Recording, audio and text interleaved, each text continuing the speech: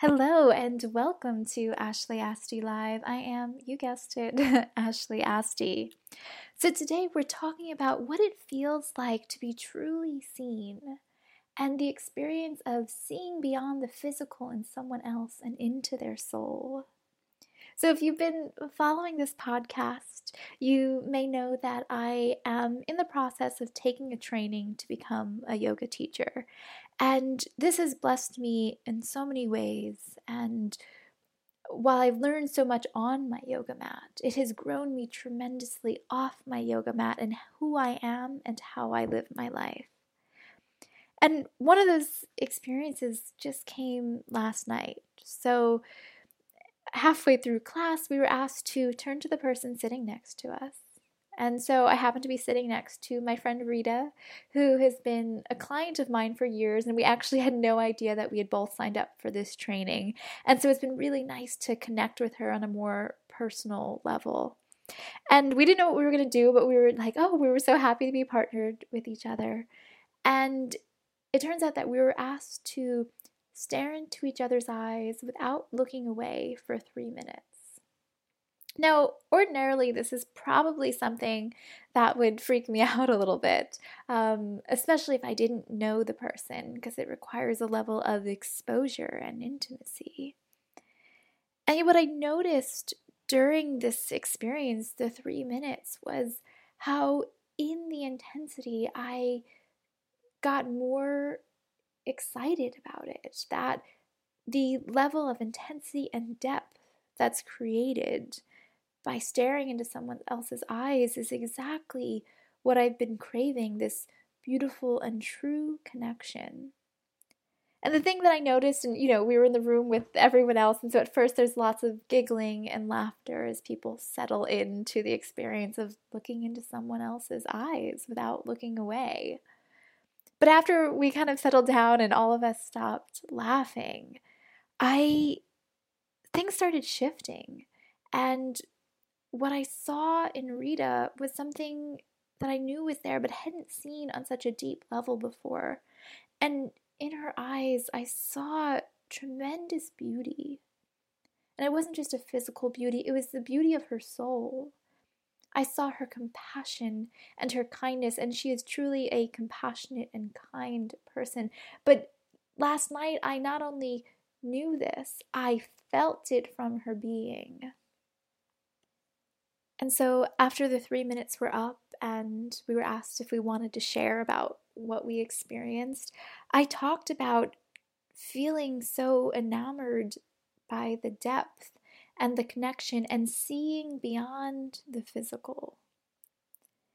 And so this morning, Rita and I were texting each other, and I was, teasing her, like, thank you for letting me stare into your eyes last night.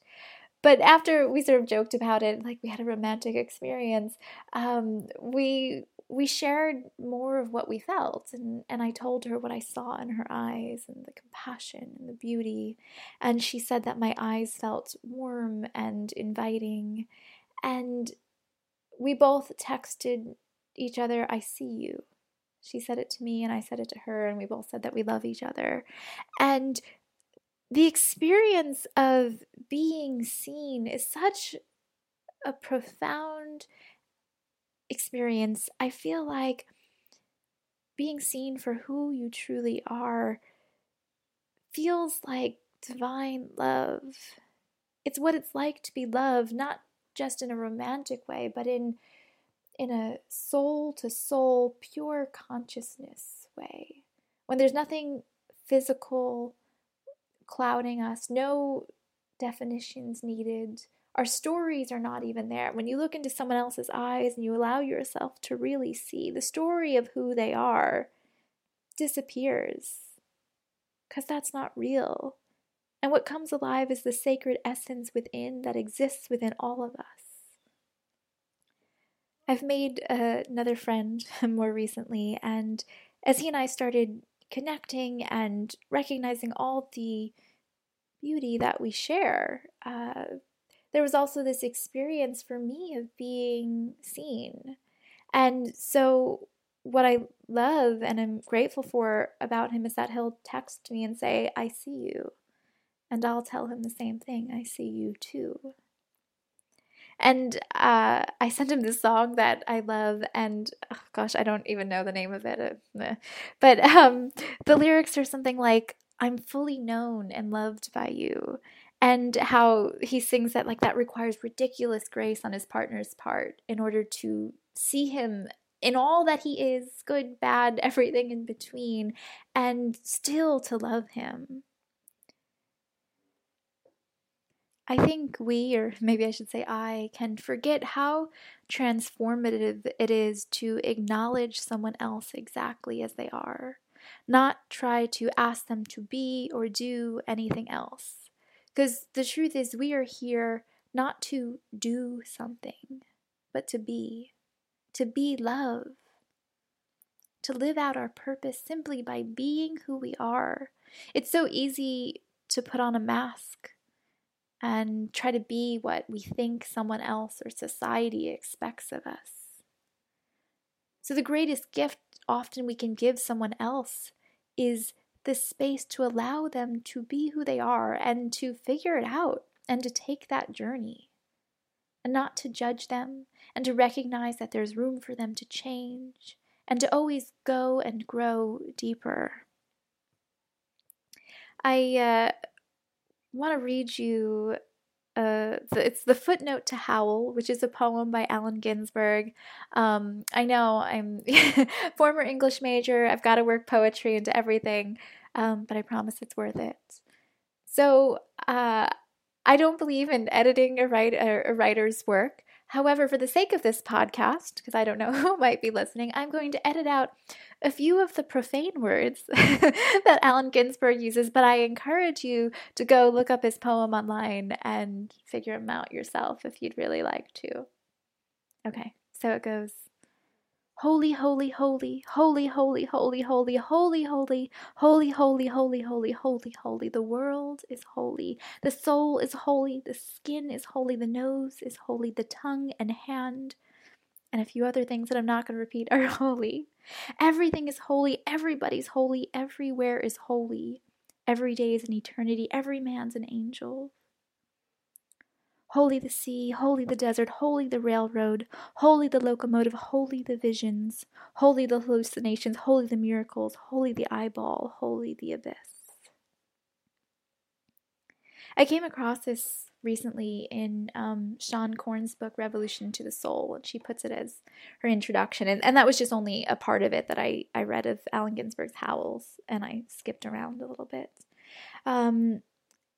I feel drawn to that, and I feel drawn to bringing that into this conversation because I think what happens when we feel seen so fully is that it is an acknowledgement of the holiness that exists everywhere. And so everyone who comes into our life is a teacher. And sometimes we have to put aside the story or our judgments or what we think that they are and see that there's holiness within. And I'm going to come back to this and explain it a little bit more in just a moment. One of the things that I have experienced, particularly when I was younger, but I'm still susceptible to it, is that when I feel that someone sees me exactly as I am and exposes the truth of me, it is such an intoxicating feeling. It's an acknowledgement, and it's like a big hug without the actual hug of letting you know that it's okay to let down your guard and be loved for who you are. And so there are moments when I've experienced this soul seeing from men. And in that space of looking into each other's eyes or being seen in all ways, it feels like we linger in stillness. And there's a deep, not only connection, but communing that happens. Like we energetically merge and become one. And so sometimes in the past, I've had this tendency to conflate that with romantic love, to think, this feels like a soulmate. And what ends up coming up from that is desire, that I want the person. And the hardest part, the heartbreak, comes when this person enters my life and they stir my soul and they move me and they change my life in that way because they bring truth to me. I start seeing who I am more fully by allowing myself to be that naked. But then not everyone is meant to stay in our lives. There are expiration dates sometimes for people being that intimately in our lives. And so sometimes these men or these people have walked away, or I've had to leave, or whatever it might be. And the hardest part, the pain, comes from having to release something so powerful. I remember the first time this happened to me that I truly fell in love because I felt seen and acknowledged. And when that connection finally ended and we had to walk different paths in different directions, I was devastated because I thought I had found it.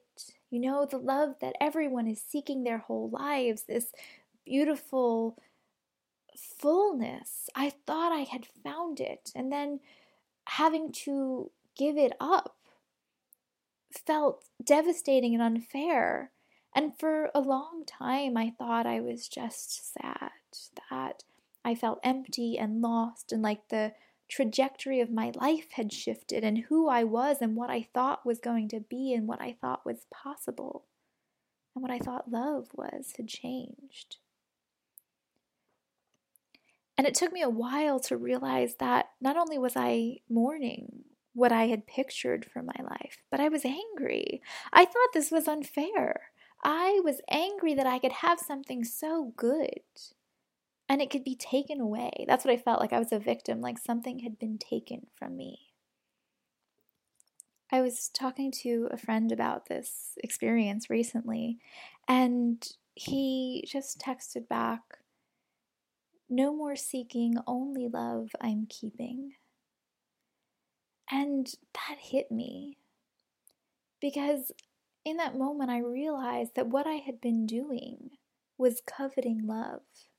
So in these instances, in this case with men that I was partners with or wanted to be partners with, and when things would end or not work out or not go the way I wanted them to, I would not only feel devastated, but I would try to cling so tightly to the gifts that I had received and, in effect, to them. I didn't want to lose something that had been so transformative to me.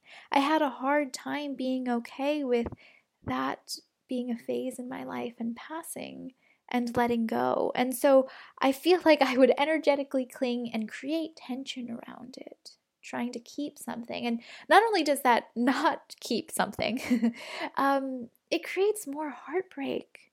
It creates more pain. It is a form of fighting what is, as if telling the universe, existence, God, whatever you want to call it, that what is happening and unfolding right now is not what should be. And that's exhausting. It's exhausting to fight truth. What I've come to learn is that soulmates or twin flames connect deeply to our souls. So maybe there are people that you just click with instantly, or even if it's not instant, when you finally do click, you just know, and you share a lot of the same qualities and traits and beliefs in life. But these people are not only or not necessarily just there to share love with you, and they might not even be there to be romantic partners. In fact, what a soulmate or a twin flame is there to do is to bring you closer to truth, to expose the nature of who you truly are and the lessons that you are here to learn. And being exposed to truth is not easy. It can be painful and challenging, and it can feel dark until we recognize that there are fruits in the darkness, the fruitful darkness. And so I feel like essentially what my friend was saying was that it is our responsibility and calling to see everyone who enters our life as a teacher. And sometimes these people can test you and push you, and they might not seem like love at first or like a teacher. They can come in a way that feels very off-putting and negative. So these are not necessarily twin flames or soulmates. Might be someone you get in an argument with or someone that pisses you off. But they're there to grow you. And so when we have an experience of this divine, sacred love, of souls seeing each other, or of another soul growing yours, it is our duty to celebrate that and have a sense of gratitude for it, and to recognize that we don't get to control how long it lasts, or whether it lasts or stays in our life. If something is meant to be, it'll be.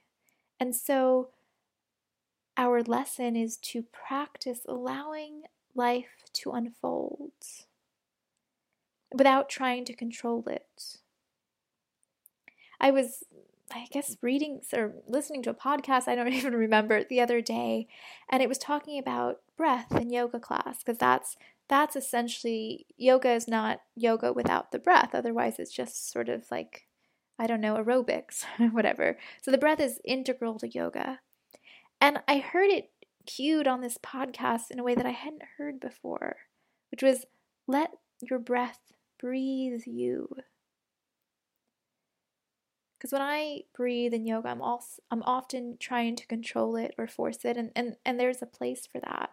But sometimes you get to a space where you have to surrender and allow the breath to come in and move you, and to exit and take with it whatever no longer serves you.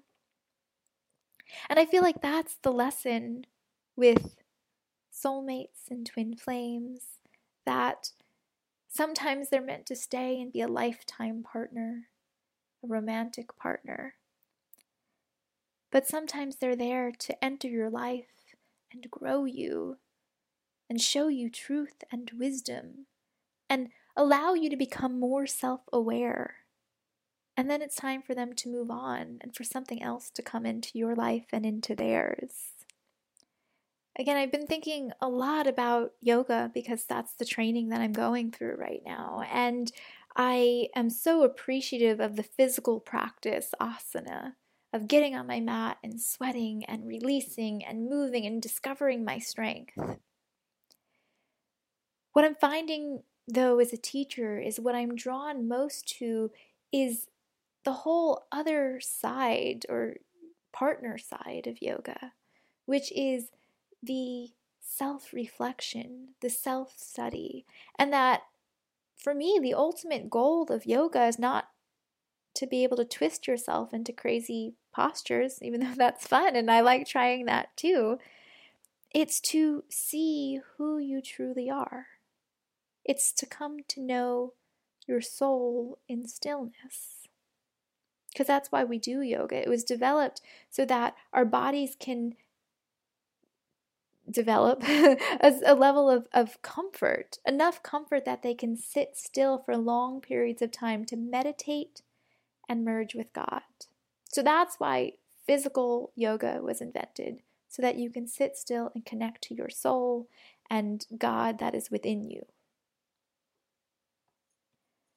I was asking the question the other day of my spiritual teacher of how do I do something? I was talking about surrender. How do I surrender? How do I feel it in my body? And I said to him, I don't think it's about doing. I don't think the experience of surrender is something that I have to do. And if I'm trying to do something, I'm not in surrender. That almost it's something spontaneous, a letting go that I know viscerally through my body and through my heart. In other words, I think we create change in our lives simply by bringing awareness to it. So how was I going to surrender? By bringing my awareness to the fact that I'm ready to surrender, and to everything else that was coming up for me that needed to be surrendered. That's how we activate change, not by doing, but becoming aware. I feel like that's the key to everything. And so when we meet with someone who sees our soul, they mirror back to us who we are. And in that, they allow us to bring awareness to ourselves so that we can deepen our journey and deepen our experience and live the purpose we were put here to live, because we all have a destiny. And we can't live it when we're not in awareness of who we are, when we're not living from the place of our center, of our heart, of our authenticity. Alice Walker is another one of my favorite writers, and in one of her books she uses the word co-conspire, a co-conspirator, and she says it means to breathe together. And I've always remembered that because I think it's such a beautiful way to consider partnership and soul friendship and just our collective. Because it's not just one-on-one that we must merge and see each other. It's as a community, local and global, as human beings and all beings, we must breathe together. And that means not fighting each other, but developing an understanding of each one of us, even if we're different. An understanding in which we can see who the person is beyond their story and therefore live in peace with them. And so this is necessary not only for our own personal liberation, our own personal experience of the divine, our own personal experience of stillness and peace and harmony. It is absolutely necessary for our collective liberation. We depend on this. As some of you may know, I've done a lot of work with people who are in prison across the country, and one of my books, called I Have Waited for You, is a collection of correspondence between me and 12 people across the country who, at least at the time, were incarcerated. And the experience for me of connecting with these people and writing that book and sharing it was so profound, because I started by just wanting them to be seen and heard. And it became a soul seeing that was mutual, that went in both directions. And I planned on just sending each of them a questionnaire and asking, 15 questions and getting that back, and that would be it. And instead what happened was, with each of these people that I sent the questionnaire to, I ended up developing pen pal relationships with, and many of those continue on to this day, a year and a half later.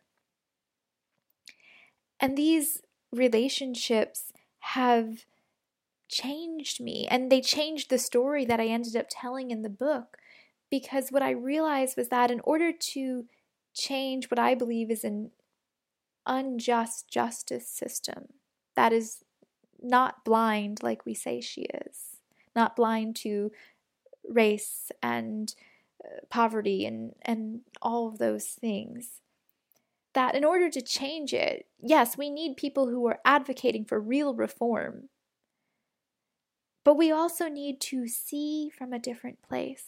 And we need to see that the people we're locking up are not so different from ourselves. And we need to see them not just as the worst things that they ever did, and not as the stories that we've labeled them as criminals and convicts and offenders, but as human beings.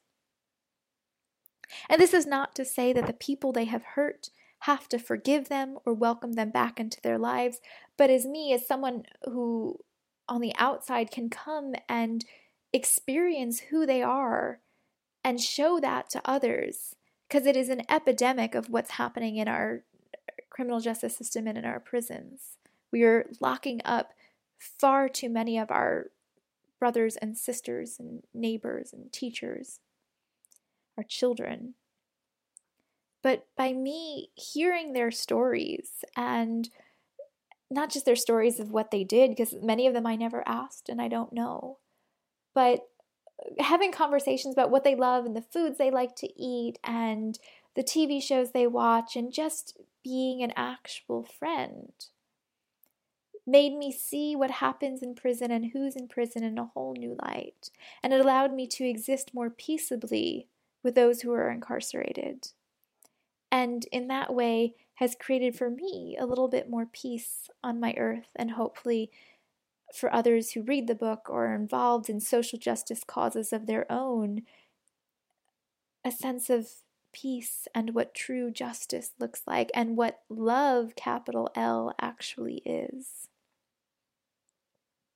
My point is that it is powerful to see and be seen, and that when you see someone else, they see you back. That's the blessing of it. And it happened with me, with the friends I have that are in prison, that by asking them with love to put down their mask, I thought I would just see them, but in the process, I had to put down my mask with them. And I had to expose myself and be vulnerable too, and they saw me. And it was an absolute blessing and continues to be. Our mission on earth is to love, or is simply love. At the end of the day, everything that we do, when we peel back all the layers and strip it back, it comes back to love. Our connections with each other and our companion creatures, the animals, and our earth. It's all about cultivating more love, and our relationships to ourselves. It's about love. And that's the essence of seeing from the soul. It's seeing with love. It's seeing with purity. It's seeing with honor. Honoring who you are and honoring the divine light in everyone else. I encourage you to let love in and allow yourself to be love, because you are deserving of it. And to let love flow through your life and unfold in its own way, in its imperfections. Let love enter in one form, and when you think it's leaving and the door is closing behind you, know that it is flowing in another way, because love never leaves you. That's the truth. You're never alone. You're never not supported. You're never not loved. It's just in our human experience and our human existence, we're trying to understand love and see it in a certain way. But it's always there. Sometimes it's just a little harder to find it. Sometimes we have to see it not with our physical eyes, but with our hearts and our mind's eye, with our deeper self. May you go out into the world today and every day and experience love within yourself and with every being that you come in contact with. I send you all my love, and I look forward to talking with you next week.